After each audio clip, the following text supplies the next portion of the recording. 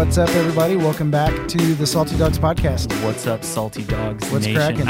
I regret calling this the SDP? SDP Nation. That You do? sounds so bad. Does it sound bad? When I think of whenever someone says like some sort of nation, it just sounds really trashy to me. All right. Well, let's not you call guys it are that. not trashy. Yeah. Hey, SDP fans, SDP No. land. Salty land. Saltland. How about that? Salt. What's the Saltlands. What's the periodic table? NA. NA. NaCl. Sodium chloride. That's what it is. Mm-hmm. Bunch of sodium chlorides out there. See, that's not going to work. Why? We're just going to have to start this thing over. You're funny. Actually, speaking of Kyle and... oh, don't worry about it, man. Speaking of... Kyle. yeah, And Joe. Kyle and Joe are We here. didn't say Kyle and Joe. I'm saying it now. Oh, okay. Yeah, Jeremy was fixing the camera, so I lost my train of thought for Okay, just a gotcha. second. Yeah. If anybody moves, I'm like, huh?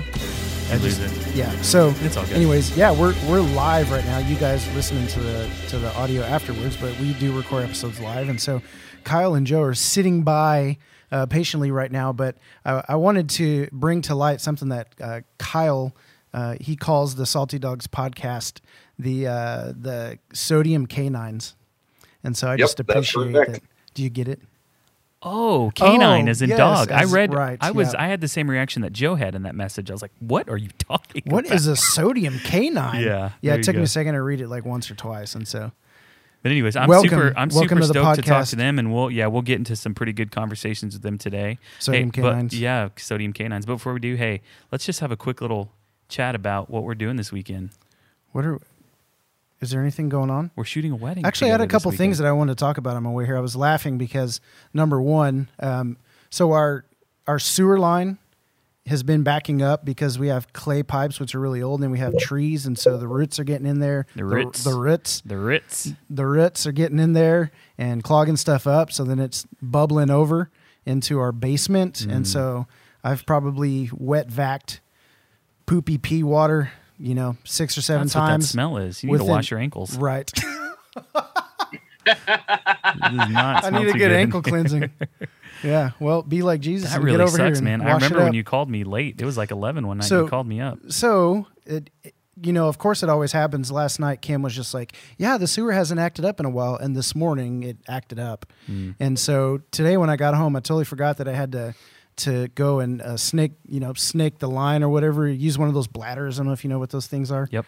But you shove that thing in there and you turn your water hose on and then it cleans it out. And so of course that Cleans your works. pipes out.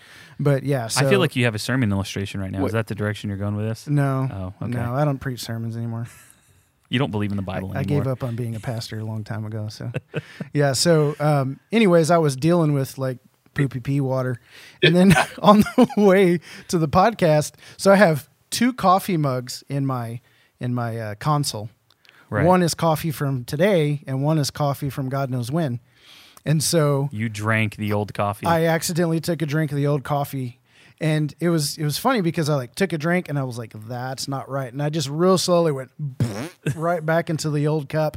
And I was just like, man, sour milk and poop and pee water. Today's just been a day. It's just been a gross day. Yeah. And so I have a story about when I drank something really nasty. Tell me about it. So I will drink anything and eat anything. If it's fallen on the floor, if it's been out all night, I don't care. I'll still eat it. And then I will drink, if we leave water bottles, there's half a water bottle in the car and it's been Right. there for days. You'll drink I don't care. I'll drink it. We had a styrofoam cup in there one day and I didn't realize Lara had opened the lid and shoved trash from the car in it. And so we had just gone out to eat. It was probably a couple days before. And so I grab it and she's like, hey, you don't want to. And I was like, I'm fine. And I took a huge swig of it and it tasted so bad. I mean, the tissues and everything had decomposed, and it was disgusting. Oh man! So it was like static toilet. It was water. trash water. I drink Oh my trash gosh! water. Okay, so now It was so, disgusting. so all right. So I have a bar story actually. So one of the funniest things I remember from when I was drunk is one of the only things I probably remember when I was drunk. But Well this played. was back in my day, and it was this time where I never really smoked or dipped or chewed or anything like that, except when I was really, really drunk. And went out to this bar one night. We would go drink and play darts after work. I waited tables for a long time. And So dangerous. It was such a, yeah, I know. It is. And I've never been impaled by a dart. So, but anyways, we would get it was the Copenhagen Right. wintergreen Right. pouches. So not the actual like shredded chaw, but the pouches. And I love those things. They were so good. Well, here's what happened. We were drinking one night and I had one in. We're drinking beer where I found an empty glass on the table. And so I went boop when I was done chewing it. Well, one of my buddies, He drank it. he drank it. He filled it with beer. He drank the whole beer and he didn't know it was in there till the last drink.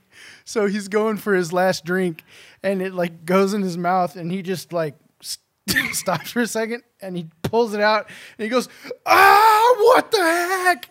And anyways, it was like one of the funniest things I've ever seen. Man, this thing's really gotten off the rails. It has gone off the rails. Well, here we are talking about beer and chaw and yeah, anyways. So you wanted to know about my weekend. I don't want to tell you about that. I want to tell you about everything else. Well, we're shooting a wedding this weekend and I'm pretty excited. Oh, together we are. Yeah. That's right. Oh, you wanted Yeah. to talk about that. Well, we didn't have to. That was way funnier. Yeah. So Yeah, because shooting weddings together is not funny at all. we will have a lot of fun though. It'll be good. Yeah, for sure. So, We got some salt. yep, it's time for our Pass the Salt segment. And so this is where we read Cue salt a music. review or a message or an email or whatever from our listeners. So Right. you guys can go do that, saltydogspodcast.com, or, contact us page. You can fill out a form. You can text us, and there's a number. No one ever texts us. I know. Actually, they have in the past. Oh, But, have they? But yeah. you don't respond. That's why No, no I one do. texts us. Okay. No, that's not true. Okay. Yeah. No or one has you can ever email called us and left us a voice. saltydogspodcast@gmail.com. But this one comes through Facebook. We've been getting a lot of Facebook. Yeah, we have been getting messages. a lot of Facebook messages. So I just want to throw out a shout out to Jordan. What's up, Jordan? Jordan's actually in Manhattan. Yeah, he's How just about right that? up the road. He's right up the road, yeah. So he was just like, I heard you guys talking about Kansas City and Derby, and I was like, what? These guys are in Kansas, and so How did he hear about the podcast? Didn't he Well, yeah. kinda Here's what I mention want that? to. Here's what I want to read. I was like, yeah. So how'd you find us? So here's what he said, and I thought this is really interesting. I found the podcast because I got tired of listening to the same one. I love we're just going to throw it out there. I love the Simple Theology podcast, but I wanted something new. I looked up Christian podcast on Spotify and scrolled past the Joel Osteens and Joyce Myers because I wanted some meat. That's hilarious. So I saw your logo in the title of the podcast, Salty Dogs, and I'll give it a shot because I'm guessing that the name was based off how we're the salt of the earth. Definitely not. No, we are not the salt of the earth. So I mean, I guess really we are, right. but we're not. Yeah, we're the sodium canine. So Sodium canine. he says, I saw Love versus Religion and was interested, played it and loved how you had talks on interpreting scripture and applicable stuff to life. And so, anyways, he said he's a sponge trying to soak up and learn and apply whatever he can. And he's like, yeah, I'd love to continue to pick your brain if I have questions regarding ministry and life. And so I just want to let you guys know that I said, yeah, absolutely. We're totally open to back and forth and questions and comments and all that stuff. Yeah, you And do so- you do a really good job of engaging with people whenever they message. Sometimes I'll chime in and say Right. something, Yeah. but So you do a really good job of that. right. So from now on, I'm going to say, if you want to get to me, you got to go through Joel and Joyce. I like What? that. I like that. Yeah. That's nice. I thought I had you guys on standby for laughter. What's happening here? I didn't think that was so funny. That was the point, though. You were I supposed told to you laugh. you're supposed to laugh. Oh, dang, I Damn it. forgot. You We need totally one of those missed it. signs. Yeah. There So was something funny. you got something for Jordan? Man, Jordan, I laughed earlier. I have some rosy, salty cheeks for you, but I just need you to know that your message gave me rosy cheeks. So when you guys message us, it actually gives us rosy cheeks. And so in turn, I want to give your rosy cheeks some salt. You want to give the same that you've received, Yes. kind of like the love of Jesus and Right. the grace of God. Yeah. 100%. I totally get it. 100. That was a total Christian move. Yeah. Just That's what we do. Giving away now, what you get. Now, I will say this, Jordan. Once you get to the very controversial stuff that people don't want you soaking up as a sponge, that good little Jesus sponges don't soak up, lean into it and just listen. And we would love to have a conversation. And that goes for everybody else too. I think that it's really easy for people to agree with and keep listening with things that they 100% agree with. But I would encourage you, when you hear something that you don't 100% agree with, do not turn it off. Right. Stay in there and stay uncomfortable and listen to it, and for sure. And go to Jesus with it and go, Jesus, what do you think about this? It's like having wet socks.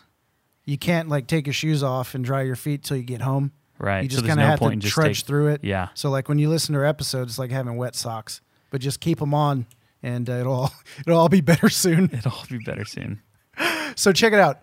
Kansas City Wichita Connection is happening tonight. Boom. We've got Joe Clausen and Kyle Walker on the podcast. What's up, guys? Evening, gentlemen. What's going on, fellas? What is cracking? So excited to have you guys.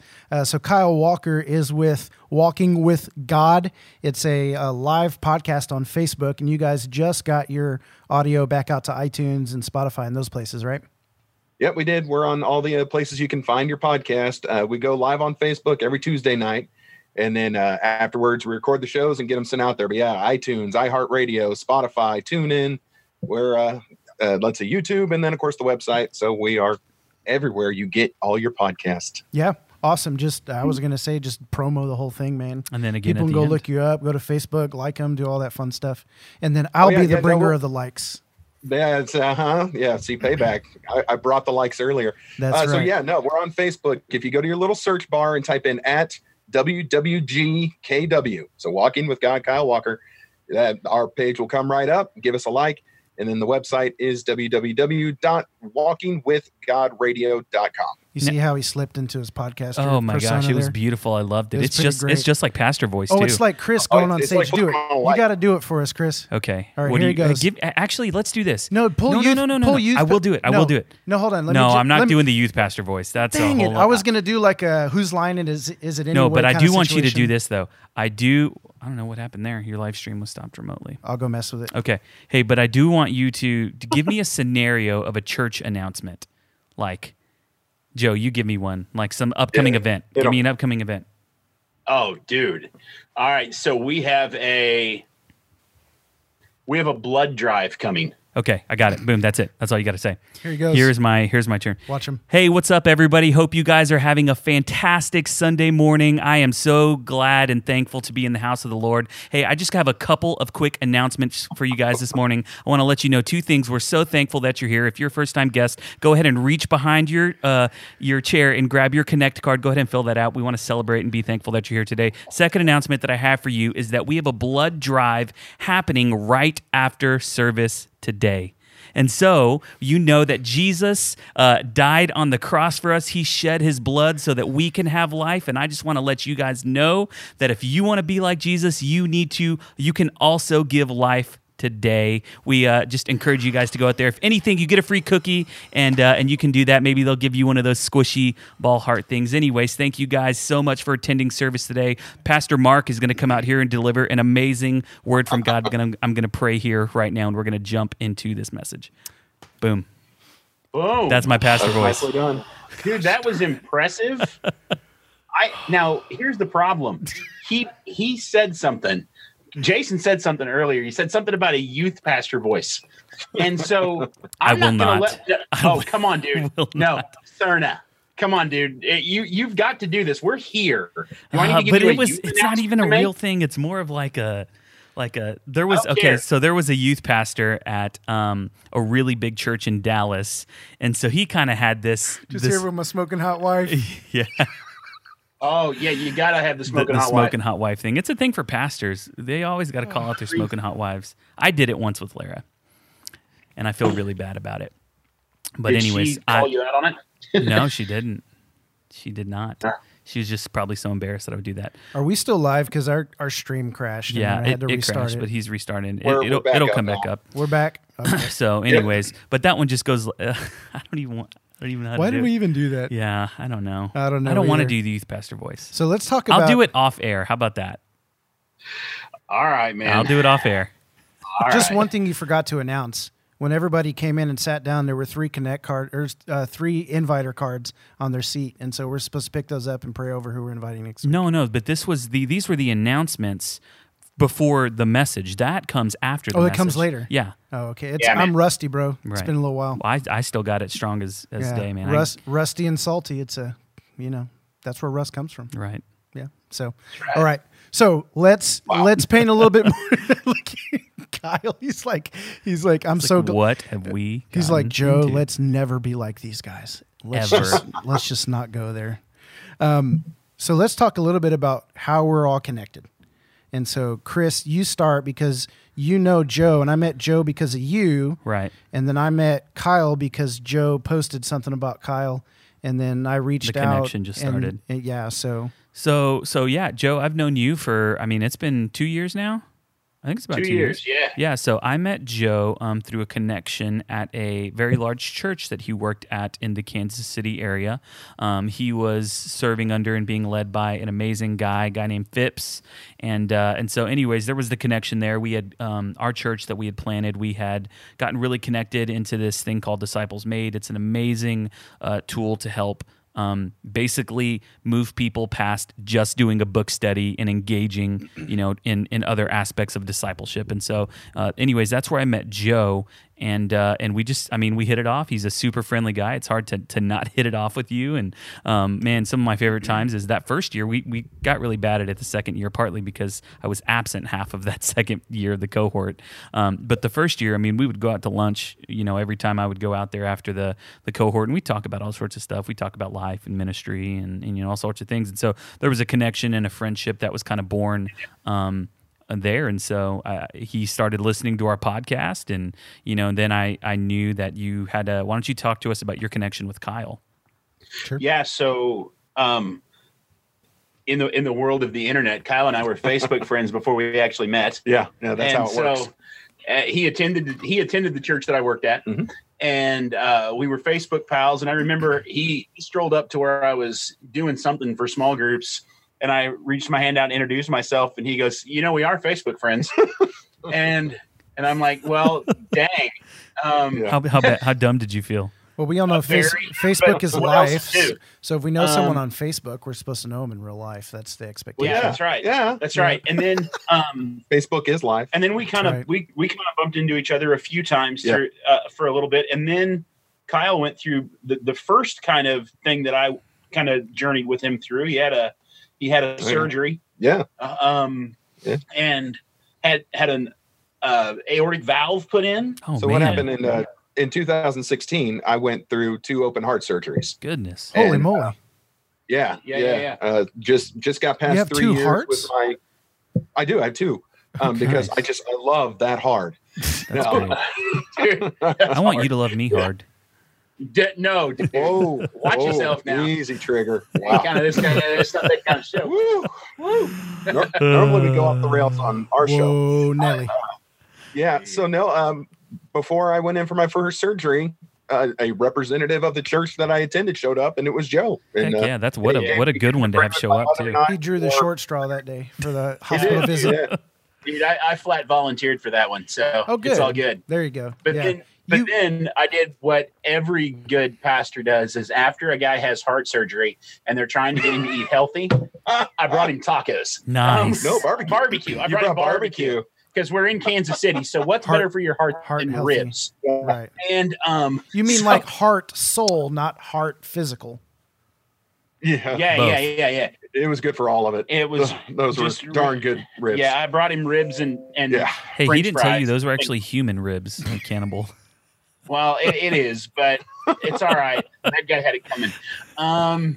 And then shortly after that, Kyle had his second heart surgery. Yep. Because the first one wasn't good enough, Yeah. No. Well, anything worth doing is worth doing twice, I guess. Goodness, and man. so Yeah. Rough times. and then through that time, we got to know each other a little bit more, and I invited Kyle into a followers made that I was leading, so a disciples made group. Right. And we got to spend more time together, and it kind of, you started coming to the followers made out of a desire to have a fireside group, which Chris, Yeah. I know you're very well familiar with. Yes. Um, We've talked but a about fireside firesides a little bit. that was primarily for divorced dudes. Yeah. And so I was like, oh, that's awesome. And then you can, come and do the Followers Made stuff with us. And we had a small group, but a good group. It was. And dude, I'm going to kind of let you take it from there, because that's when all this other stuff kind of kicked off. Yeah, so let me just interject real quick, because I think you're about to dive into kind of the reason we're having you on, and the entire topic is, Kyle with his podcast and everything that he's doing, just kind of going through some stuff in his life, and we're titling this Divorce and Restoration, and so you have a pretty amazing story. Obviously, lots of hurt and pain, but nothing the Lord couldn't redeem and restore. And so I do appreciate you coming on and telling that story, right? So openly and humbly, and just being vulnerable in that regard, because I know that's where it's going to go. So have at it. If we're ready, we'll dive in. Listeners to my podcast might have heard this story once or twice or three times. Now, so back in 2010, I got divorced.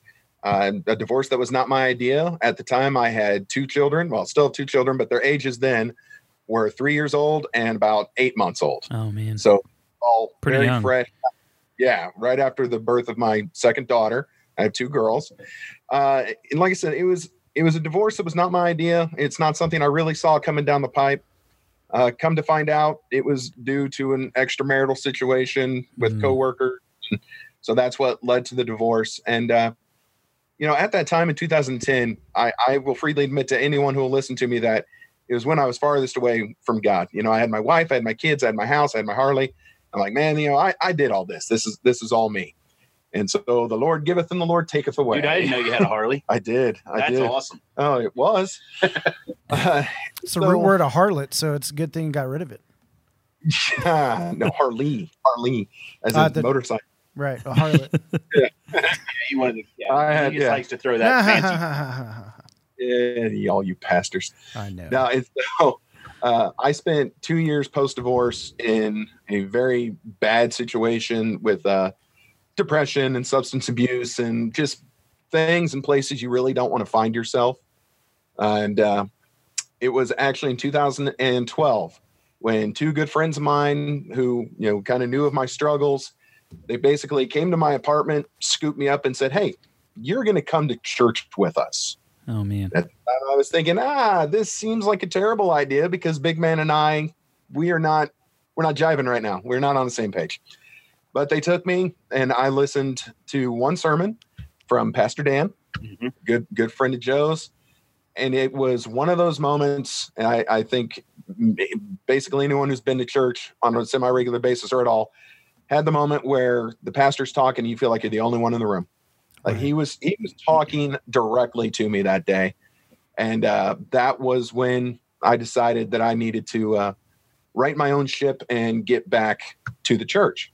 And so I went to the church where Joe was working and tried to plug myself in. And again, it was a process. It was a healing process, because, man, I was dealing with so much pain from what had happened to me.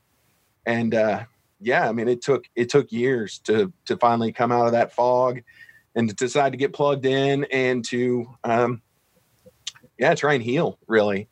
And so, like Joe was saying, I went through the Followers Made, and my whole idea was I'm gonna lead a fireside group, because I've been through the junk with divorce, and I know that there are men who are struggling, and a lot of times we as men, we don't want to acknowledge that we're hurting. We don't want to let people know that we're in pain. But I just wanted it to be a place for people to go. And so while the fireside didn't take off, other opportunities presented themselves. And it was the opportunity I was given 2 years ago to start my own show.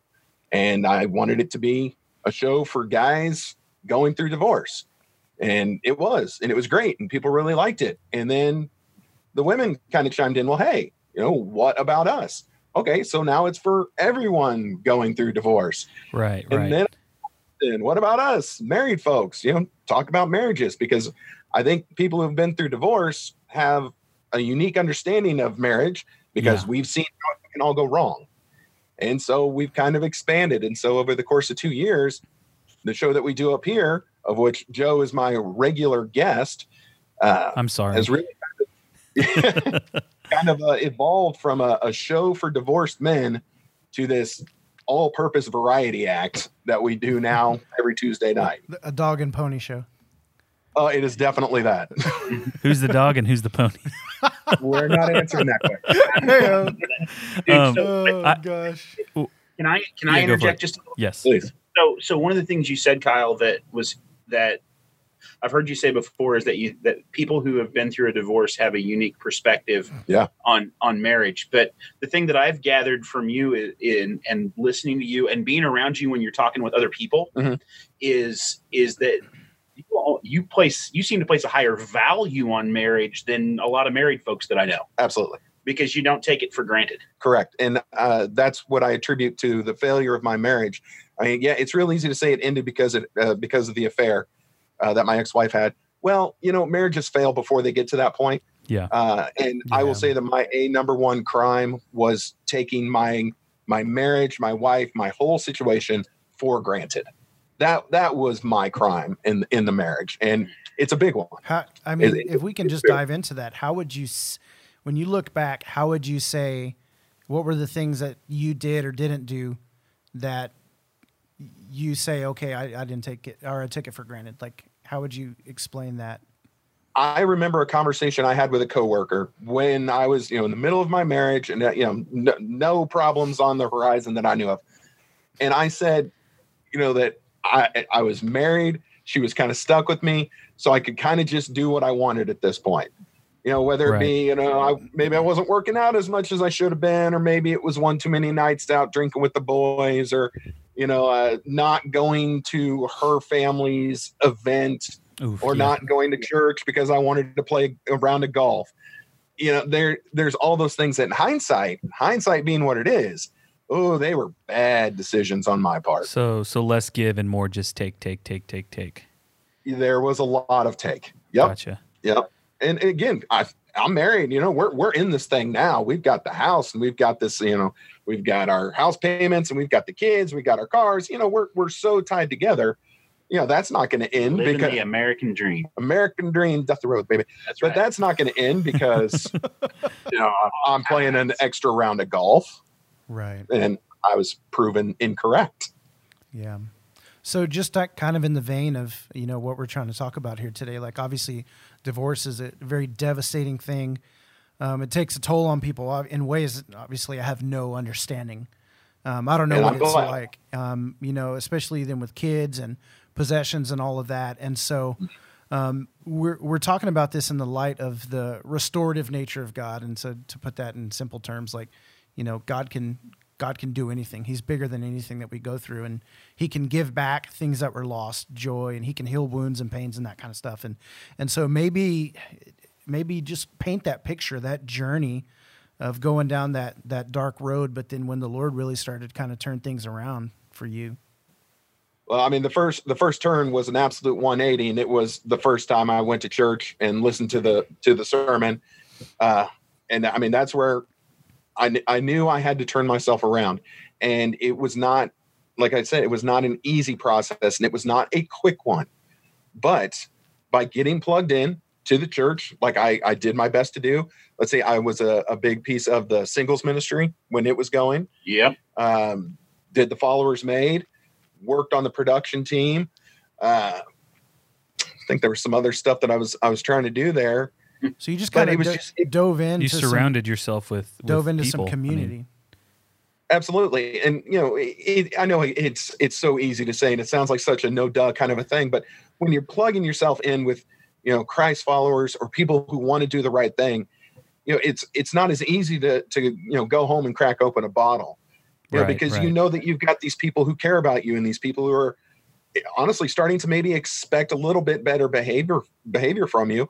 Our Followers Made group, I mean, someone actually called me out one time saying, dude, you drink too much.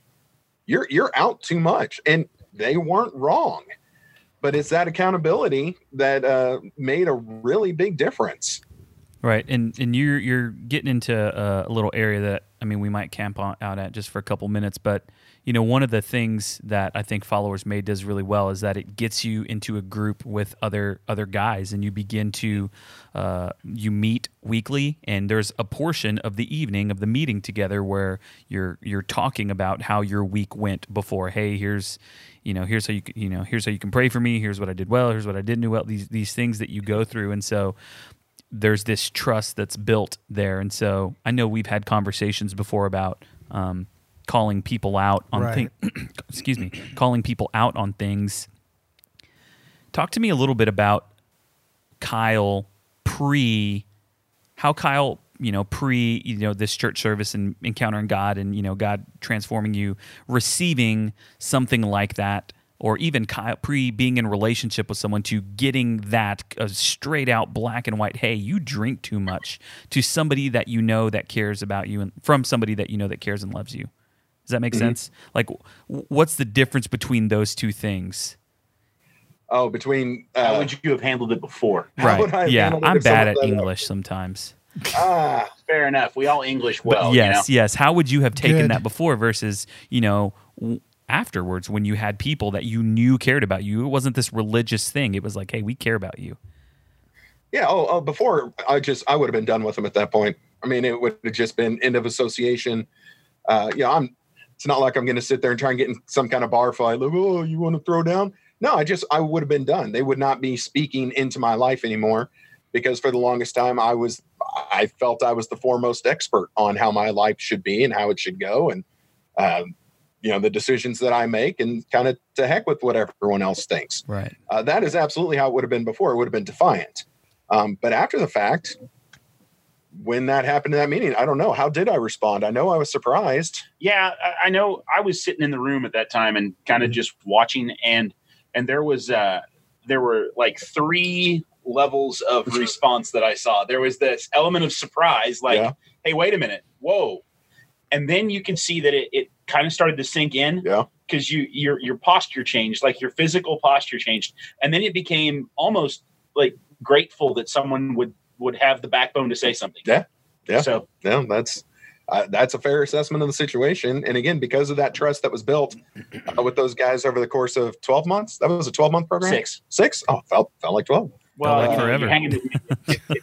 When you're hanging with Joe, time crawls. It doubles. Yeah, that's right. Amen. Hey, so Joe, talk to me Is about. it like that when he preaches? Dude, I'll tell you what. No, it's fine. Long-winded. Just kidding.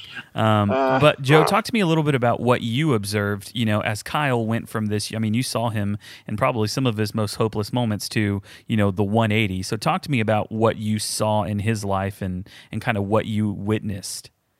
Well, I mean, honestly, like I said, we were Facebook friends before we knew each other. Correct. And so I saw 2 different things. I saw the online version of Kyle and the changes that happened there. Yeah.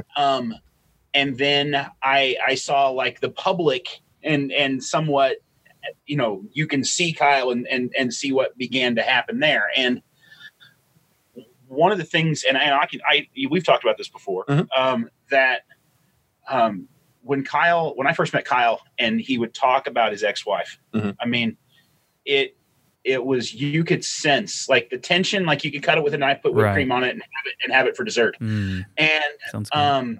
Yeah, I know. Right. I was thinking about tater tots earlier, and it's just one of those things. Divorce tension. Yummy. Divorce Spud tension. nuggets. Divorce taters? No, spud nuggets. Spud nuggets. So no, but then as he began to grow and began to lean further in, and I watched this happen primarily during that 6 months of you engaging with other men and engaging with Jesus in a new way, where the tone of conversation from the beginning of that to the end of that, when it came to talking about your ex-wife, it changed. I mean, there was still a frustration there, but it wasn't a frustration that it was frustration, not fury. Yeah. That's the best way for me to put it. And now when we have conversation, I mean, I know that there are still moments where where frustration rises. Sure. But it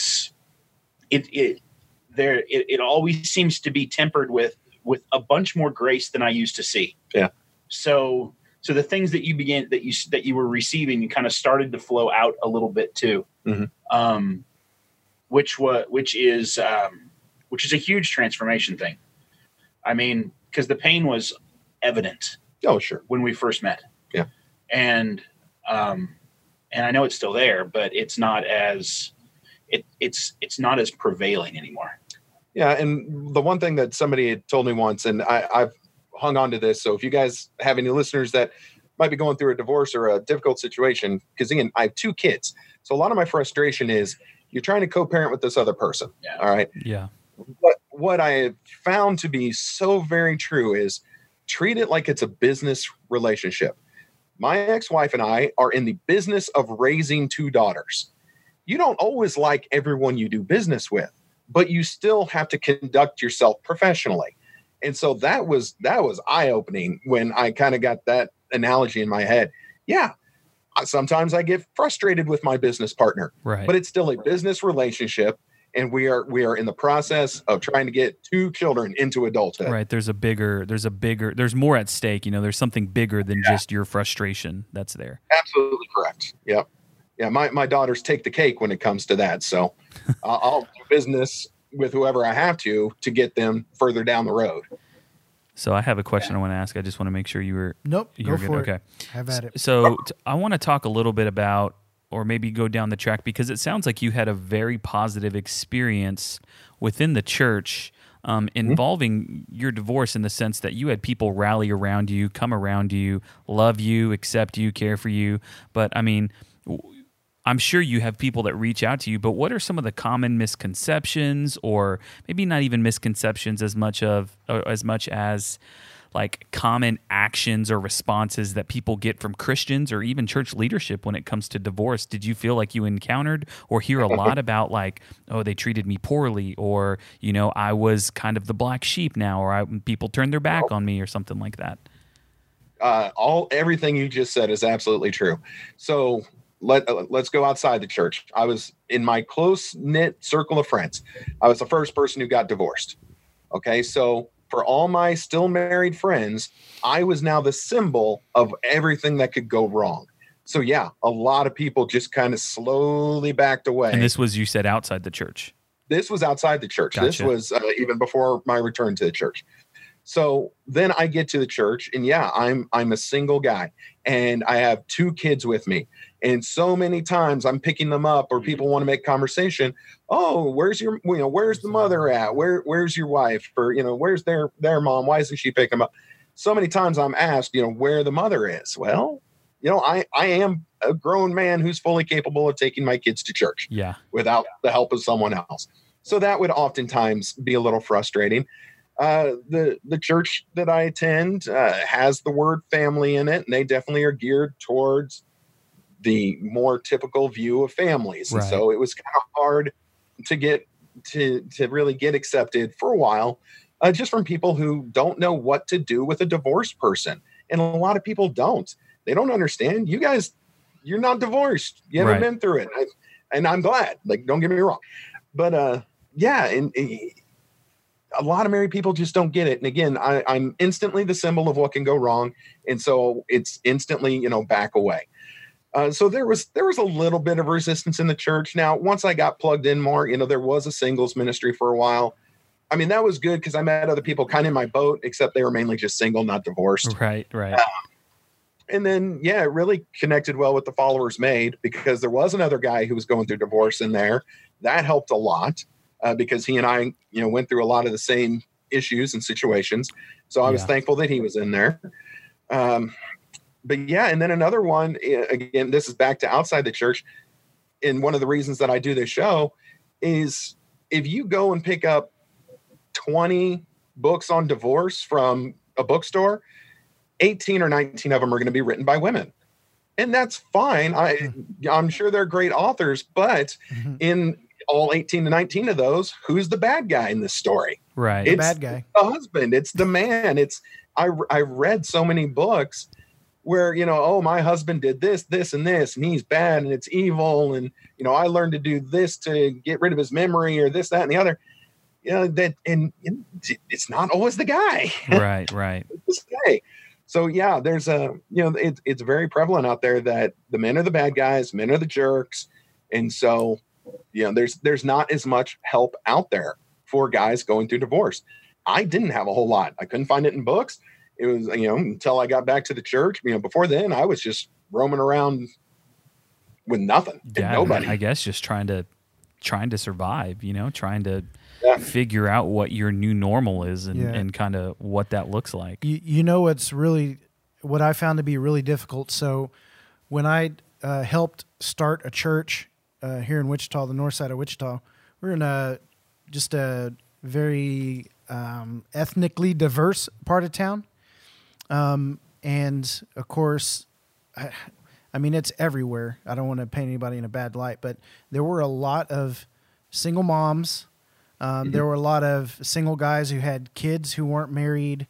There were people who, had kids but had broken relationships, and they were like off in some other state. And there was some guys who were married with kids but then had kids from another marriage and another marriage. One guy specifically, like 4 kids, 4 women. This was the kind of situation that I was coming across as a new pastor.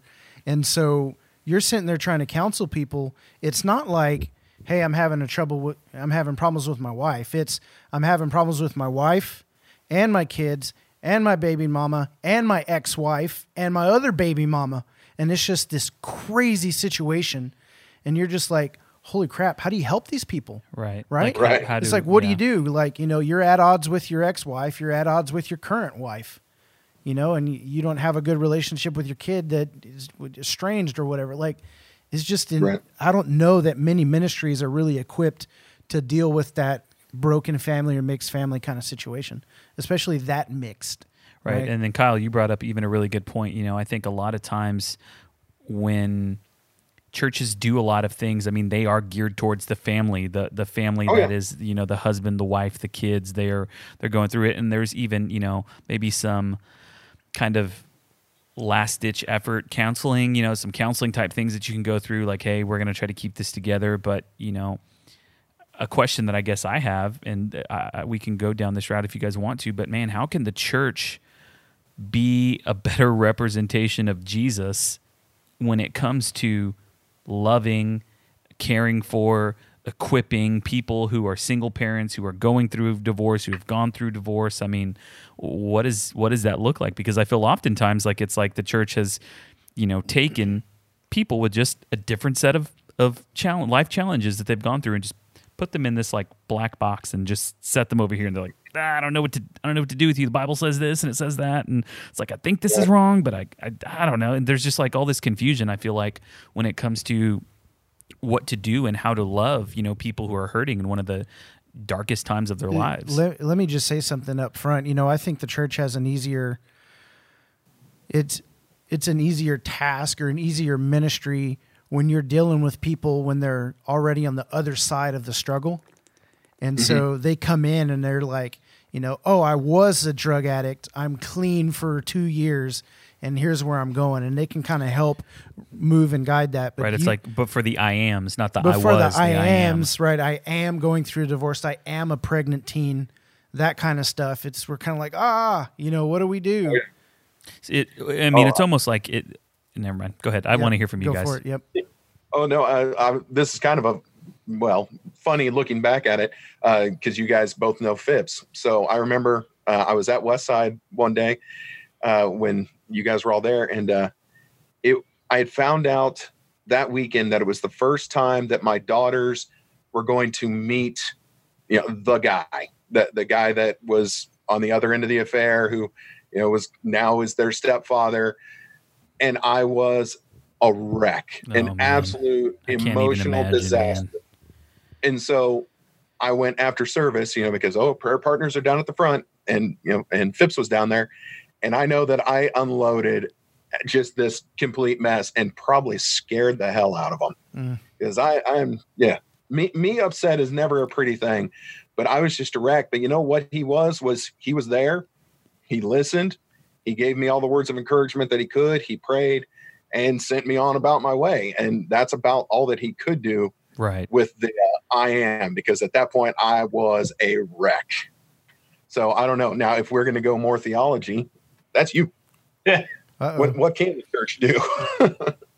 Or Joe, I mean, we can even set it up to what can they do, but even before that, I mean, what are some of there's a lot of people that go, nope, the Bible says divorce is bad. It's never an option, and they'll just in that voice, just like that. Like, so that's a very widely accepted stance. I mean, I've even heard stories. We've talked about this to where women have gone and approached deacon and church leaderships and said like, hey, I wish a deacon would say that to me.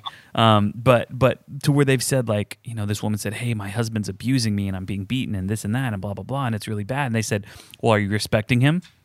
And placing it back on her, and it's such a sucky, like terrible position and place to be in. Right there, right? I mean that, but people then are going like, oh, this is your fault, or this is on you, or you can't get a divorce. You need to stay in that situation. You need to pray for your husband or your wife or whoever. So let's just dive right into that. Let's talk about that. What are some of the misconceptions biblically when it comes to divorce? Yeah. So here's the thing, and scripturally, and the Bible here, I think we have to just wrestle with this. The causes of a divorce are always sin. Yeah. But divorce isn't always sinful. The causes of divorce are always sin. And when we look at this, the scripture says adultery, unrepentant adultery. That's the avenue for sin. But if we really look at what adultery is, it's sleeping around on somebody, but it's abandoning that spouse. Right. It's abandoning the vows that you placed, the vows that you stated before God and your friends and everybody else. It's abandonment. So what and that whole idea of unrepentant, and I'm not willing to make the changes that are necessary for this not to happen again. There are things that whether it be domestic abuse, that's abandonment right. of the vows that you took before God and your friends and family. It could be, any number of things that equal the abandonment of what you said you would do this is my opinion. Right. Okay. So we got to preface this with, this is my opinion. So I'm gonna cut this as your official theological stance. Yes. And then we're gonna post it on your employer's website the entire church is This is my opinion, and the opinion do not always represent the opinions of Salted Dog Christian Podcast. So we ought to have that as a disclaimer at the beginning. You see it really fast. All the voices the opinion of Joe. Start with that. The opinions of Joe do not always. There you go. Yeah. So if there is the unrepentant abandonment of those vows, in my opinion, you are cheating on your spouse because you are placing yourself in their space. So if it's abuse, if it's any kind of abuse, if it's verbal abuse, physical emotional, abuse, mental, all that kind of stuff, all those things. If you do have a physical affair, if you have an emotional affair, if you're dealing with pornography, abandonment of spouse. Right. Now, here the truth is, you said they should be praying. You should be praying for your spouse. Scripture says, pray for those who persecute you. I believe it. I pray for them, but that doesn't necessarily mean that person hasn't abandoned what has been put in front of what they said they would do. Right. You can't move forward with that whole idea of what Scripture calls it unequally yoked. Right. I think you can get unequally yoked after you get married if one person decides I'm out. Right. Yeah. And I think that also goes with if it extends to if I'm married to not if. I am married to Belinda. Yes, you are. She's a wonderful, wonderful, Good catch there, buddy. an amazing mother. But if something were to happen where my children become unsafe, she's abandoned part of our family. Mm-hmm. And in the same sense, abandoned our vows. Right. And so while no divorce is a good thing, Right. There's no such thing as a good thing divorce because of everything that has led up to it. Sin has what got you there. The abandonment of the vows that you took before God and family and friends that's what adultery is. It's cheating on those vows. Right. Cheating on those vows Yeah. in any way that abandons that. Sure. And Right. The church is unwilling to move that direction. They're doing a disservice and not protecting the flock that God has given them. right. And listen, if I hear of a pastor saying, no, you got to stick with somebody who's beating you because they're not cheating, they're not sleeping around, I'm gonna beat the pastor. I mean, this is gonna be a smack. I'm gonna just smack him. It's gonna be done. This is not the first time he's threatened a pastor I either. threaten pastors on this show all the time. Yes. You wish a But- pastor would. I wish a pastor would. No. I mean, but Seriously. here's Go what ahead. will happen. So Luke 16:18.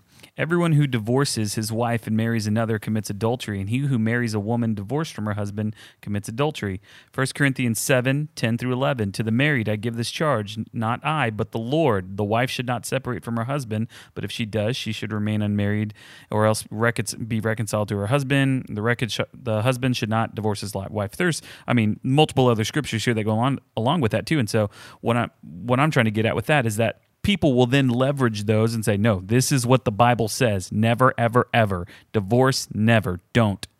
Stay away. Paul said this, blah, blah, blah. Don't do it. And so I think that's where some of the authority comes from when pastors who would say, or in cases like, with the sad cases that we've heard with, a man or a woman approaching the church and trying to get advice, and they say, no, never, ever. Let me just ask the question, and I wanted to kind of paint this picture a little bit because a lot of times that I try and explain things, I look at scripture, but it also says that we have the mind of Christ, which I think means we have the heart of God, or we can understand the heart of God, know the heart of God. And so when you start to look at a situation and you say, what is the heart of a father towards that situation? I feel like oftentimes Jesus was perfectly full of grace and truth, and I think you're going to get that every single time. But I think where we start to tread in dangerous ground, and Careful, brother. I know we have to be careful, is when we start like acting like there have been times where we haven't, or there aren't times where we have gone against the word of God and what the Bible says, right? So we're going to say, well, the Bible says no divorce and you got divorced. And so, you're SOL or whatever, you've fallen out of the grace of God or whatever people might be saying.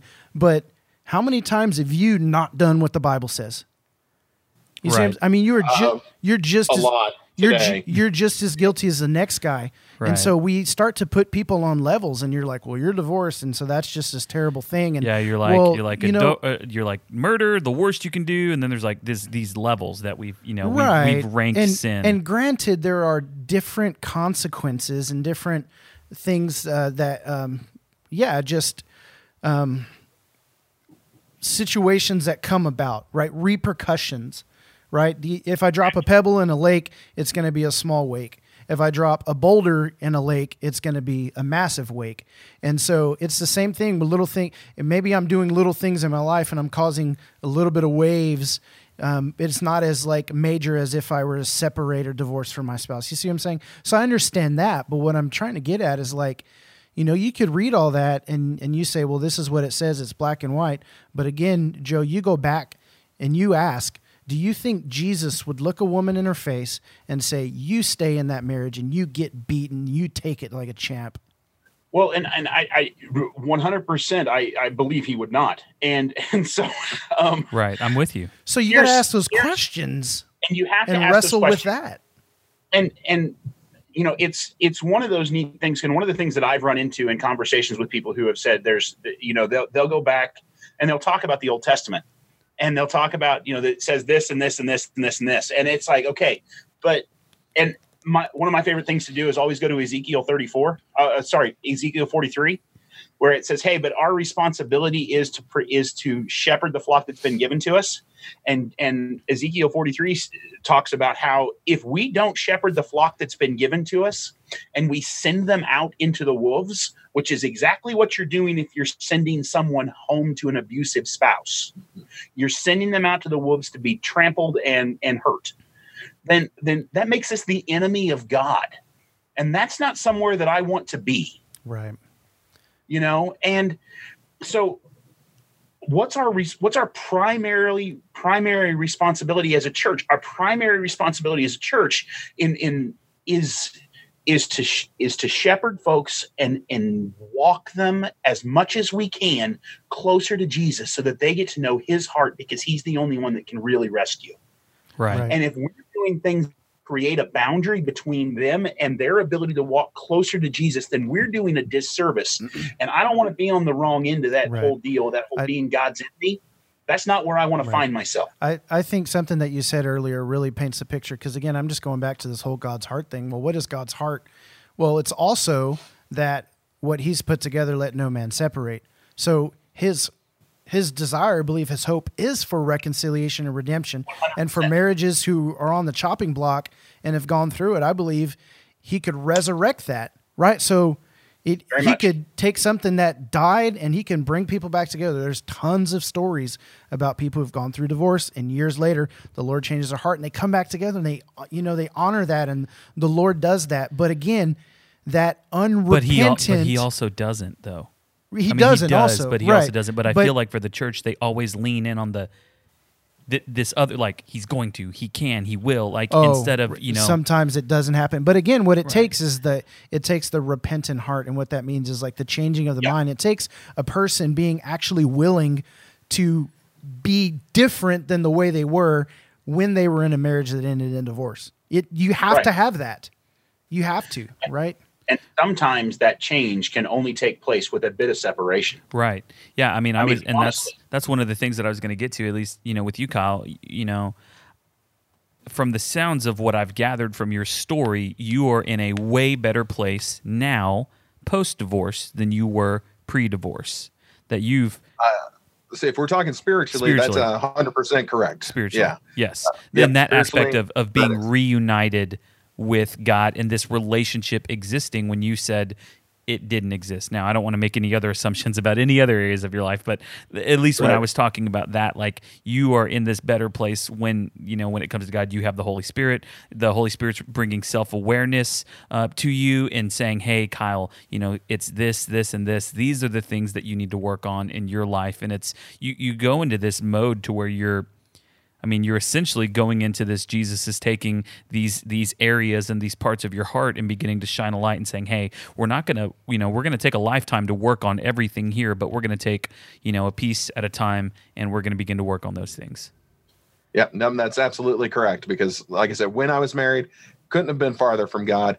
And even before that, you know, I was one of those kids into teenagers. I went to church because my mother made me. I sat in the very back pew. I probably, you know, doodled on the Sunday program. That was my relationship. There was really nothing other than I was required to go. And the moment that my mother stopped requiring me to go, I stopped going. And then that just went all the way into adulthood. I would only go to church if my wife absolutely drugged me there. Normally I didn't want to. I would go if, you know, maybe one of the kids was getting dedicated, or whatever the case might be, maybe Christmas or something going on. Yeah, you know, maybe Easter, but I really didn't want to. And so, I couldn't have been farther from it for basically all my life until post-divorce. And it wasn't until two people drugged me there. And I'm sure I was kicking and screaming at that point too. But then I had that moment. That moment was all it took to really turn the whole ship around. And yeah, it's going to be a lifetime process of shining that light onto the parts of me that need the work. Like, that's never going to end. Yeah. I was thinking about, we kind of got on this whole right and wrong topic, like, right, when is divorce okay, when is it not okay, and that kind of thing. And I tend to sometimes try and shy away from those kinds of conversations. But anytime we have this kind of a right and wrong situation, I always go back to this story about the woman caught in adultery, because she was obviously caught. She was guilty. So here you have this woman who was caught in adultery. The Pharisees, teachers of the law, the religious There was people, law in it's place. like the pastor walked in on him and said, "Oh, here she is. I caught her. What are we going to do?" And they're like, "Okay, well, what does the scripture say? What does the scripture What does say? the What law does the law say? say? What does the law say? What's black and white?" So they go to the law, and then they ask Jesus, and Jesus is like, "Well, if you don't have sin, cast the first stone." They all leave, so they can't do what's black and white, because it's not about what's black and white. If it was, Jesus would have just stoned the woman himself. Right. And so there's this, in the way I put it, there's this like higher level of thinking that where love rules and love reigns. Like Jesus obviously says, "I don't condemn you, but go and leave your life of sin." So whatever led you to that point, and you said divorce always happens because of sin. So whatever Yes. led you But there, but then he said also, not every divorce is a sin. right. That was the second part of that. Sure, Yes. yeah. But the sin that led you there, repent of that. If your sin led you there and it caused a divorce, it's a consequence of the sin, but the Lord still wants to not condemn you Yes. in your sin and call you and help lead you away from that and transform you and regenerate you, redeem you, right? And so I think we have to think about the restorative nature of God, because what's happening is when, we can get into this, but Jesus says, this is the direction I kind of wanted to move in talking about restoration. yeah, right. So there's always, it's God's nature to redeem and restore. And so even if for some reason you made a stupid decision or you did something that ended in divorce or whatever, maybe it's your fault. Maybe you decided that or whatever. It's not about the right or wrong. It's about what do you do after it's been done? Because I think the last thing people need is guilt and shame, right? Like, I know because of in the past, the way that I've had issues with lust and pornography and that kind of stuff, there's been a lot of shame through all of that, but I don't need somebody like heaping a guilt trip on me. Right. Believe me, I know the darkness. I hate it. I don't like the way that makes me feel. I don't need more guilt and shame to try and turn me around. I've lived in that, and it does no good to resurrect me from the death of that sin, right? And so I think it's just important to talk about what does God want to do with the divorcee, right? And I think that's where your testimony plays a big part, right? So it's not, you may have gone to God and for whatever thing you had to repent of, you repented, but again, how the Lord has brought you through that. It's not that he just stamped you as damned for Right. eternity because you Or went defective, or it wasn't like this yeah. defective, oh, let me throw them in this pile over here. Yeah, so I just want to harp on that because it's like, what do you do with that person, right? What do you do with the woman who's been caught in adultery? What do you do with the woman who has had an abortion and is weeping and broken because of the decision that she made? Do you condemn her because she did what was wrong according to the word of the Lord? Or do you meet her with the heart of the Father, and do you love her through that and restore her gently, loving her, caring for her, nurturing her, shepherding her like you've talked about? Like, you know what I'm saying? Like, I just have to say that. So, well, I think it's important. And, there's this thing that I've been wrestling with lately because, there's been some stuff kind of going on in like the periphery of my life where I've found myself like praying for people with gritted teeth. Like, I don't really want to do this. But I think that one of the things that I've been learning in this process is something that we have to is that we have to remember. And I've been learning this through the story of of Lazarus. Jesus is going to see Lazarus. Lazarus is dead. Jesus shows up, and Mary and Martha meet Jesus, and they don't lead with like, "Hey, where in the heck were you?" They lead with, "The one that you love is gone. The one that you love is dead." And it wasn't even like, "Hey, Lazarus, remember Lazarus? You were like supposed to love him." No, it was like a foregone conclusion that the one that you love. And so there's this element of of remembering that every person that we run into, it doesn't begin with like it's Kyle or it's Jason or it's Chris or it's Joe or it's John, Paul, George, or Ringo. It begins with the one that Jesus loves. Right. And so to circle back to, the question you asked earlier, which is like, how should the church deal with it? I think it begins with mindset. It begins with posture, the posture that this is the one that Jesus loves. Yep. And when we talk about family, we can't talk about just the nuclear family. It's this totality of people who are called by Christ and called beloved, because their identity is the same. Their identity is we are his. And their identity isn't anything else. It is that we are his, And so, and anything short of leading with the one that you love and then messing with, okay, if Kyle walks in and it's Jesus, the one that you love, Kyle and his girls, it puts you in the right mindset. Right. To approach somebody and not have to go with that condemnation, that condemning tone or that guilt. Yeah. Right. Right. I was typing down some thoughts since we're kind of talking about restoration, and I tend to think that, because I've had these thoughts when I was in church leadership before, it's kind of like, oh my gosh, they have this issue, whether they're living together, we got to get them married, or if they're on the brink of divorce, we got to restore the marriage. It's like I have felt the pressure to focus on the status, right? Like their marital, their relationship status. And it's like, let's get this right, because if there's any appearance of evil, then we're going to, Sister Susie's going to get all pissed off, and then she's going to come talk to us and complain, and then we got to address it and all this kind of stuff. And it's like church politics, when really, actually, I would argue that God cares more about your identity in him and right. your heart than he does your marital status. Actually, when you get into this situation, at least I'm basing some of this off of your story, Kyle, and what we've heard a little bit about you,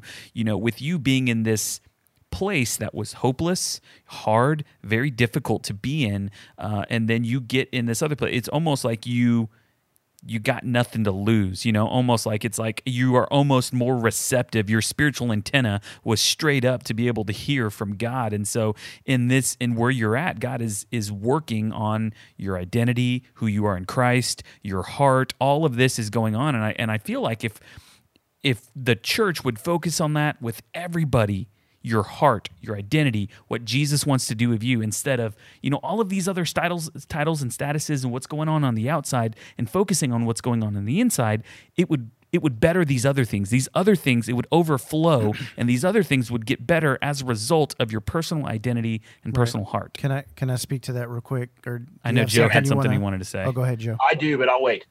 Okay, so Christopher, you said something, and you probably made a bunch of people flinch by saying it. Pissed off? No, flinch.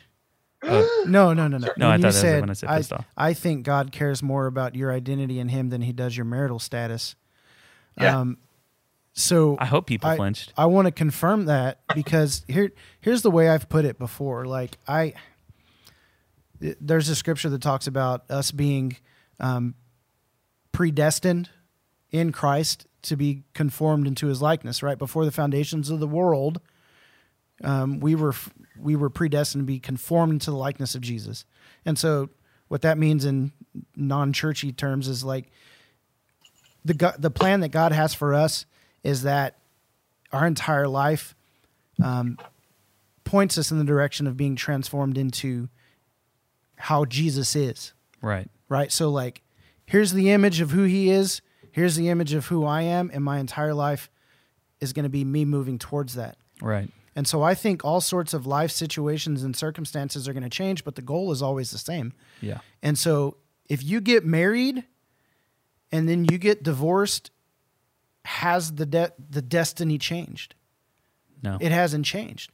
it's always going to, everything in our life is going to serve the purpose to get us into the image of the likeness of Christ. And so whether we have a spouse or we don't have a spouse, whether we have kids or don't have a kid. Yeah, or if we had those things at one point and then didn't have them. Have them. And it's about developing that Christ-like character. And this is, I mean, followers may talk, but it's this idea of, we are to become more like Christ, and that's not something that we strive to do as much as it is the Holy Spirit bringing forth the fruits of the Spirit in our life. And when those are evident, we look like Jesus. Right. And then we obviously know the opposite. And so of this. I had to say this to a friend of mine. I was like, I hate to even say these words to you because I know what you're going through right now. I actually don't know how much it sucks, but it sucks. I see it on your face. It's terrible. It's the worst thing ever. But what if at the end of your life, this marriage isn't restored, but you look more like Jesus? Right? Yeah. What if? And so I was going to say, Kyle, better for you to be, correct me if I'm wrong, I'm going to say this. Better for you to be separated from your wife, your last wife, divorced from your last wife, and in relationship with God than in relationship with your ex-wife and not in relationship with God? Easy to say at this point. Sure, because that's how it's worked out. Who knows? Maybe when I was still married, there could have been a chance that I could have gotten both. Both, right. But we'll never know. Right. And that's always the hope. Right. That's always the hope. So no, we'll never have the answer to that one. So it has certainly brought me closer in other realms, being divorced.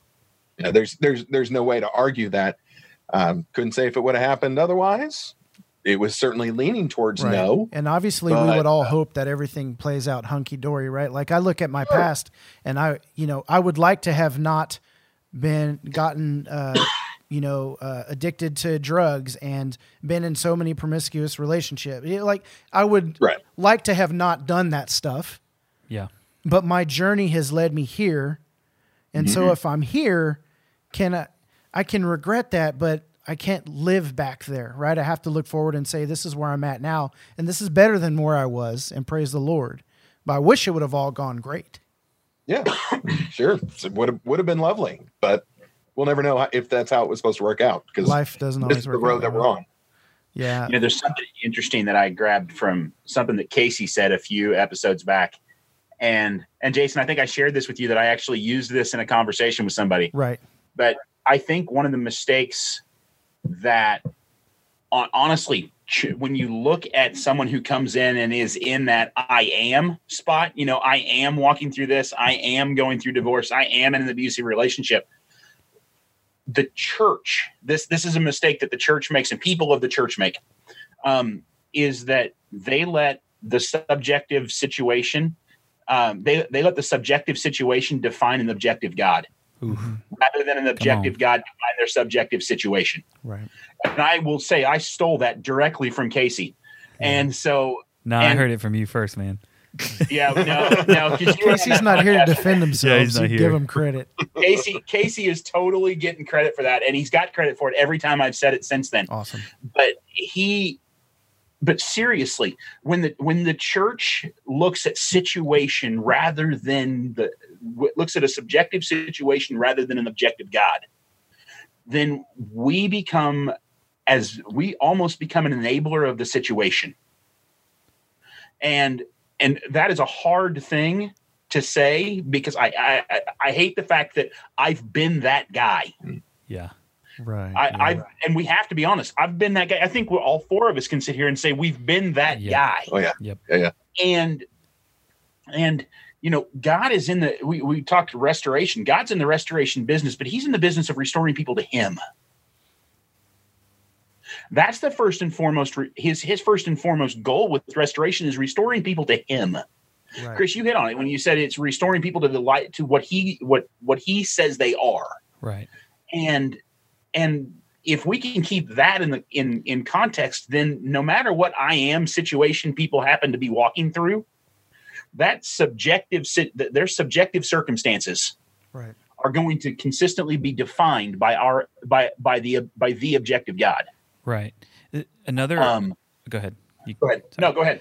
I was just gonna say, I've been thinking too about just this idea of restoration. I feel like a lot of people think that well, if restoration is the restoration of marriage and then they are back together, married again, or take restoration in any area of your life, whether that is, you were addicted to XYZ, now you're not, like, and you can take any of it, that our God, like, restoring people is to not just get them to where they were before, but to take them even further than that. And the distance that they go is more about, like, okay, this is where you were, and there's like getting to this point, but then going past it, and the thing that's taking them past it is looking more like Jesus.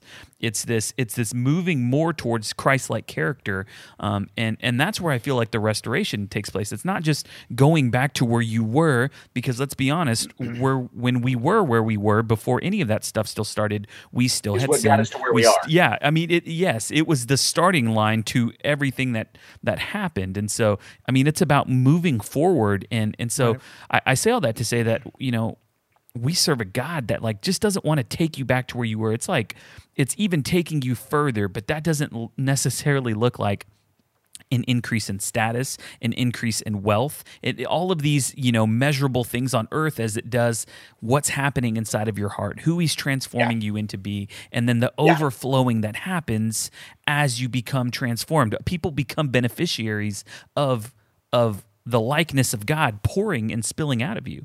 It's right. And so anyways, I just wanted to make that point with restoration. It's not just about getting to where you were before, but God's going to take you so much further than that. So Kyle, let's talk a little bit about your impact then, because you started this show 2 years ago. It is kind of, it has evolved over time. Yeah. And you just hit a huge milestone last month or so, 1 million views. Yep. 1 million views. You're about to be voted the best local podcast in Kansas City, right? Yeah. Hey, who'd you have to bribe for that? By the way? We're going to. I'm going to stuff the ballot box. Nice. Yeah. So talk about that. Chris said something that reminded me of something I've quoted before. Is that those in closest proximity to you are the immediate beneficiaries of God's work in your life. And so, who have you seen be able to get God from you? From Kyle Walker. Yeah, from Kyle Walker, as you've kind of journeyed through the divorce and now into your platform and what you're doing. Like, who's gaining from that now? Well, I find it funny how this show came along. So again, I was talking to Joe about starting a fireside, just meeting at a fire with a group of guys who are going through divorce. And as I'm planning this fireside, I see an advertisement for people looking for podcasters, which was something I never even crossed my mind. And I reached out to them and I said, hey, well, what if I did a podcast for divorced people? And they loved the idea. And that's how this show started, was just, I saw an advertisement as I was trying to think of ways as to you were use sitting on the toilet pooping on your phone, you saw this advertisement. I think I was blowing off work at that point and surfing Facebook. Gotcha. Yeah. I don't know. He's been wanting to say pooping for the whole night. I mean, your whole story about just walking in poopy pee water and just, I got poop on the. Come on, Kyle, come with it. All right, man. That means shut up, Chris. Yeah, so that's how that started. Again, 2 years ago, and so I was with I guess they call themselves a radio station out of North Carolina, but I was doing this podcast. I was doing it here from Kansas City. They would feed my stuff out to various places. Last year, we decided to kind of go our separate ways. And so I had a decision to make on, if I was going to continue on, because you guys know podcasting takes time. You have to prepare. You have to get your equipment set up. You have to duct tape your webcam to the screen. I keep having to adjust during the podcast. Yeah. So it's not the easiest thing in the world to do. So I had to make the decision if we were going to continue on. So I talked to Joe and I talked to other people who supported the show. And I'm like, is it worth it? Is this something you want me to keep doing? And it was a resounding yes. People who might be a little uncomfortable walking into a church have said that this show is their church. It is how they get their connection to God. It's by listening to me. And I fancy myself just kind of a real person. You guys are the pastors. I'm not. I'm a rank amateur podcaster.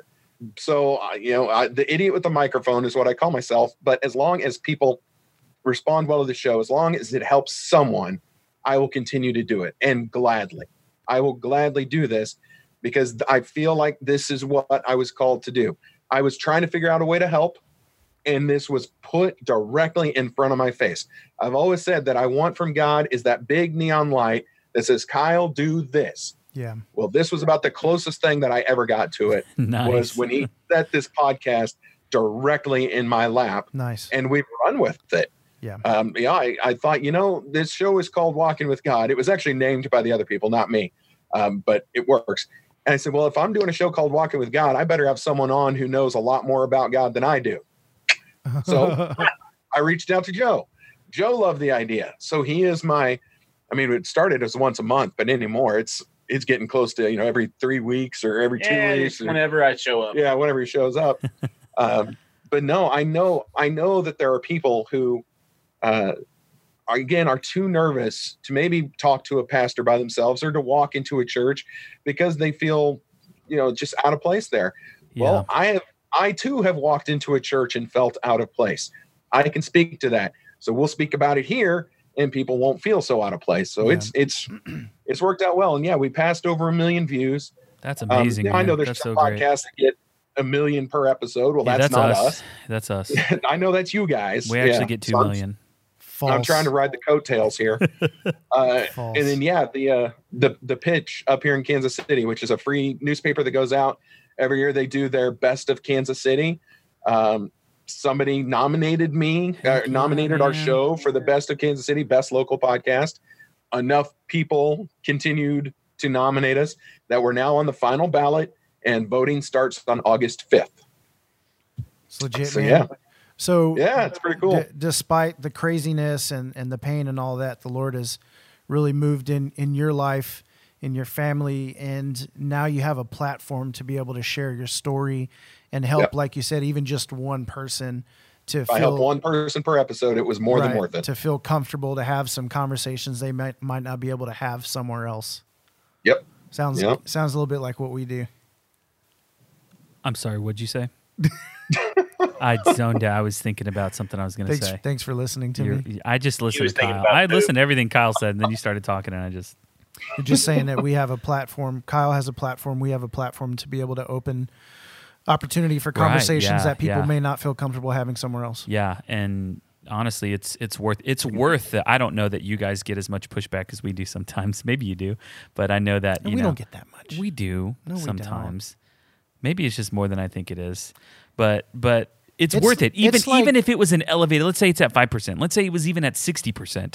It would be worth it. We believe in this just like you believe, in the message that, God's given you. I think, for us, it's just this space of conversations that most people aren't willing to step into, or if they're willing to step into them, they're locked in, especially Christians, on only one side. There's like this one view and this one take on it, and it's like, dude, we know how Jesus took with these one views. Like, they thought they had it. Scripturally they had it, but they, in their heart, they didn't have it. Yeah, you've heard it said, but I say. You would think that Moses got it all wrong, man, based off of everything that Jesus said. You've heard Moses said, but I say.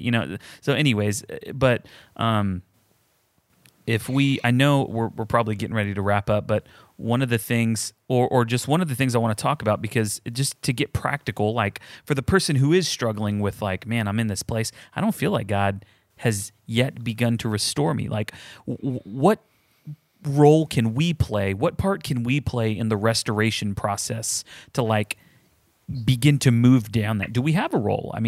But what does that look like for someone who is going through something very difficult? Because we believe that God wants to restore them, not just to where they were, but beyond that. How do they start that process? Ooh, that's not a loaded, difficult question at all. Why don't you tackle that one? I was going to be quiet and let you. You go ahead. You go ahead. My initial mind goes to mindset and like, kind of, I don't even know, maybe just engaging with God and asking, just telling him, Lord, I want to be restored. Like, Jesus, what's my first step? What do I do? I don't know if that's the Jesus Juke answer, and it's as simple as, God, what do I do? What do you want me to do? I want to hear from Pastor Joe. I was giving him time to think. You were giving me time to think. I think that let me make sure I'm understanding your question correctly. Okay, Chris? Yes. Are you asking, like, if somebody is in it feels like they're in a helpless spot, what's a step that they can take, or what's a step that, like, us as, like, representatives of the capital C church can take? I'm talking about the person specific. So I'm thinking, okay, so we'll just make this very practical. We've been talking a lot about divorce. How does the person who is going through a divorce right now, that is in a place of pain, that specific person, begin to walk down the path of restoration? Yeah, I think I got this one. Let me start. Okay, so here's he's the like, thing, I'm the based off pastor now. Well, yeah. Based off my own personal story, here's the thing: they're not going to. They're not going to sit there and think, okay, what is my first step towards getting closer to Jesus? I say that because I didn't. Right. It was the farthest thing from my mind until two people drug me there. It was not, boy, I think I'll somehow stop drinking. I think I'll somehow stop hating everyone and everything if I start getting closer to Jesus. I didn't have that thought. Yeah. That thought did not enter this gigantic melon that I have on my shoulders. It took people. It took two Christ followers to say, you know what Kyle needs? Kyle needs church. Kyle needs Jesus. We need to do something. So I think Joe was more accurate when he said, what do we, the four of us here, need to do for those people? Because they're not always going to come to you. I can guarantee. Right. Okay, so that, that's a really good point. Yeah, there's probably more people, like you said, who wouldn't do that. You know, maybe I was thinking more from someone who has already chosen to follow Jesus. But yeah, there's absolutely exists the person who has not. They are not yet believing, and so that's not going to come to their mind. They're not going to think of God. Right. How can you restore me? Or if their first Sunday in church after their divorce went final. If they're not feeling the love, or if someone gives them that sideways look because now they're a divorced person, they're not, I'm assuming they're not going to say, okay, Jesus, what's my first step?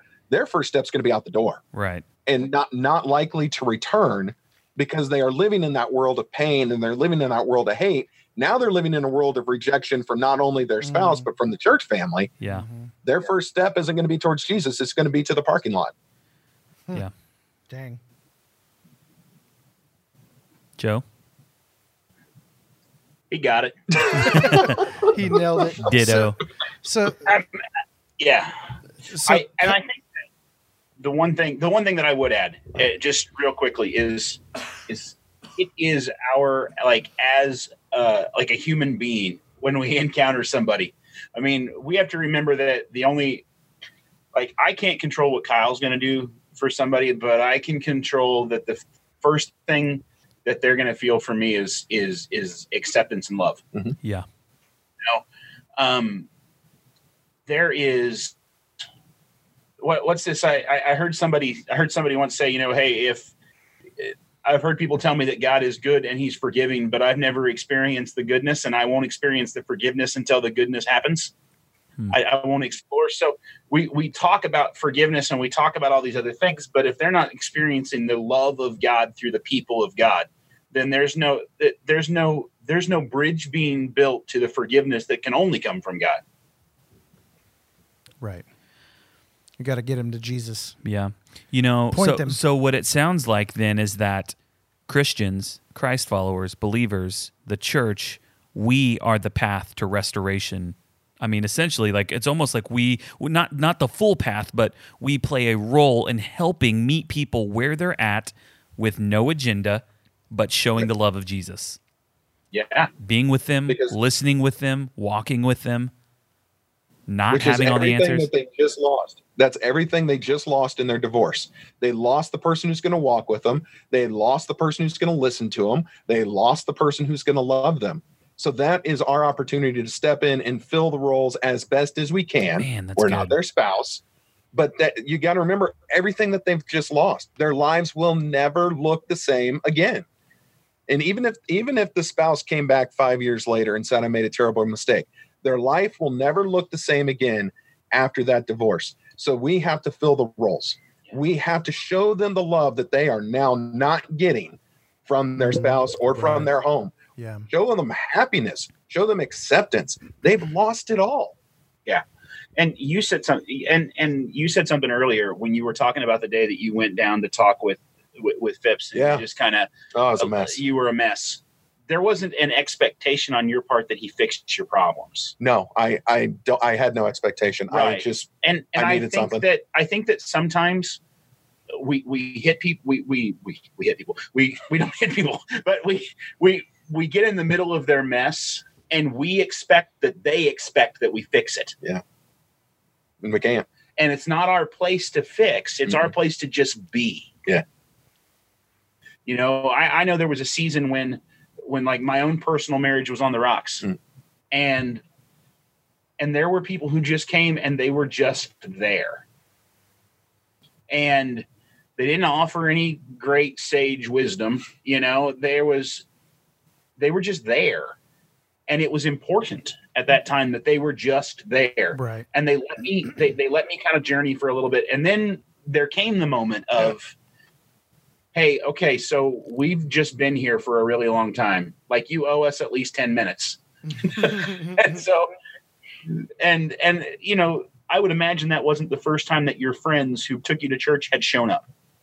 Oh, no, they had been there a lot. And it just took that time to build that relationship where they could speak into it enough and say, hey, you need to come with us. Yeah. Yeah. Well, I want to give you an opportunity to just maybe make a closing statement, Kyle, and Joe. I mean, both you guys. Just with this entire conversation. I mean, it's been a little bit of a whirlwind. We hit on a whole bunch of stuff. Right. We always land on Jesus. We just need more of him, and people need more of him because he's so wonderful. And so They need a lot less of me. what's that?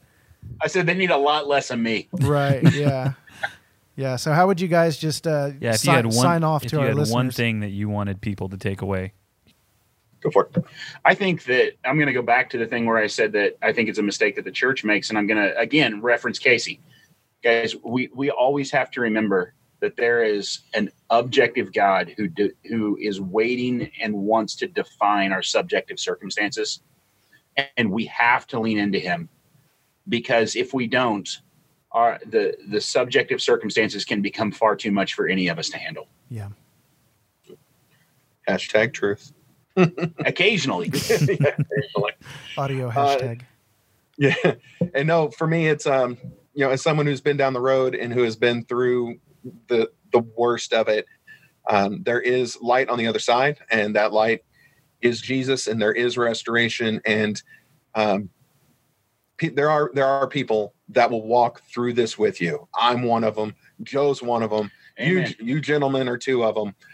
It takes kind of that leap of faith to go out and to find those people who will walk with you, but they will. You'll be better for it. Trust me, the isolation of divorce does not always have to be, it doesn't have to just be that soul crushing thing that just weighs you down. Take a leap of faith and reach out and find someone, because trust me, there are people who will walk through this with you. Yeah. That's definitely true. Yeah. Yeah. So, Kyle, tell us one more time where people can find you online. Maybe they want to reach out or get a hold of you or check out your stuff. I would love it if people wanted to reach out, because I will talk to you about all this. Trust me, I've been going through this for 9.5 years now. I've been divorced for about 9.5 years. And, you know, whether it's divorce, single parenting, adult dating, which is a disaster all unto itself, I can walk with There's you an app through for all that. of it. I mean, that's a different There's show. a lot of apps for that. Oh, man. So bad. But no. Okay. So on Facebook, type in at WWGKW. So that's Walking with God with Kyle Walker. And, you know, give us a like on the Facebook page. All of our other episodes are there that we've done, and you can reach out through the contact tab. You can also go to the website, www.walkingwithgodradio.com. There's at the bottom right, there's a place where it says contact. Just fill in the information, send me an email.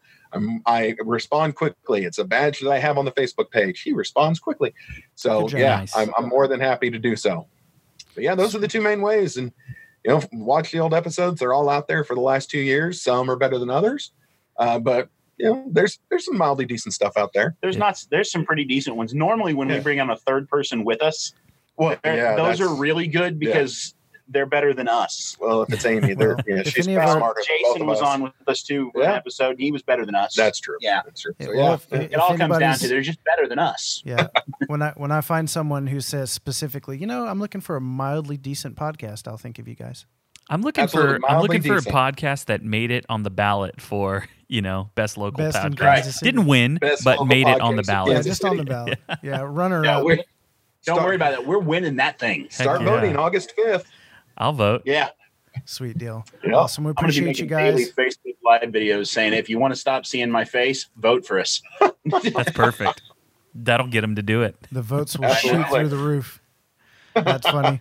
Well, thank you guys so much for jumping on. I'm glad that we finally got Heck to yeah, do man. this. We've been talking about this for a It was a while. lot of fun, and the conversation was great. It always is, and appreciate your insight, everybody, Joe and Kyle, and thanks for sharing your stories and all of it. And so, yeah, we'll do it again sometime. Maybe Yes. Oh, season, absolutely. Thank maybe- you very much for may- having us on. This was super fun. Yeah, maybe season 4. Season I don't 4, know. 2020.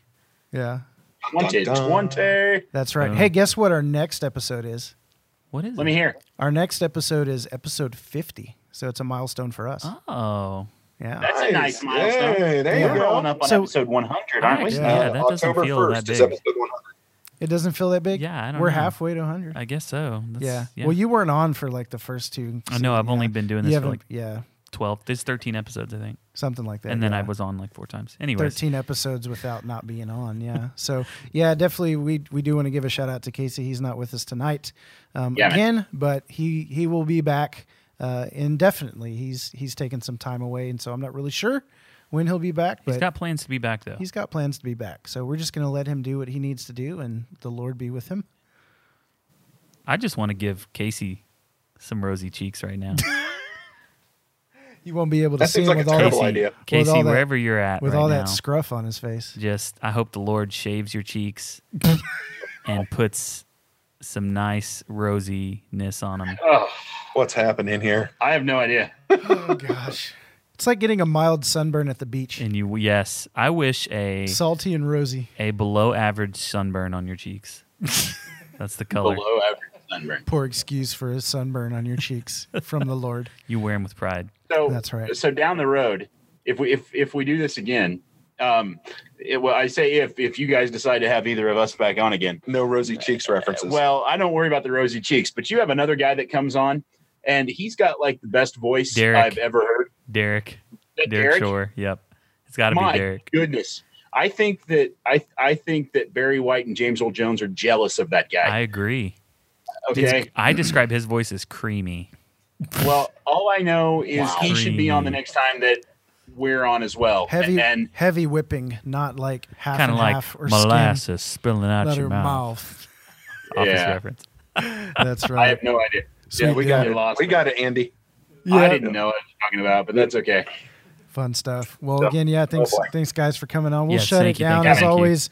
Appreciate our listeners. Definitely reach out to us. Go to saltydogspodcast.com and click on the contact us page. Let us know what's going on. Rate and review the podcast on iTunes. Yes, Please please do that. Please do that. I'm going to beg. Please go rate our podcast.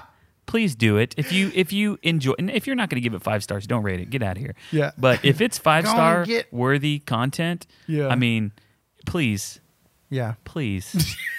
rate It was our tonight. podcast. You're pathetic. Oh, it was It tonight. was tonight. It was tonight. 5 stars. Rate and Tonight. review. Yeah, right. 4 stars, too much potty humor. Yeah, actually, I want That's someone. not our fault. I want we had someone nothing to to do actually with know. that. I can No, say that wasn't anything. us. It wasn't you guys. I wish Yep. a deacon No. would rate us 1 star. I wish a deacon would.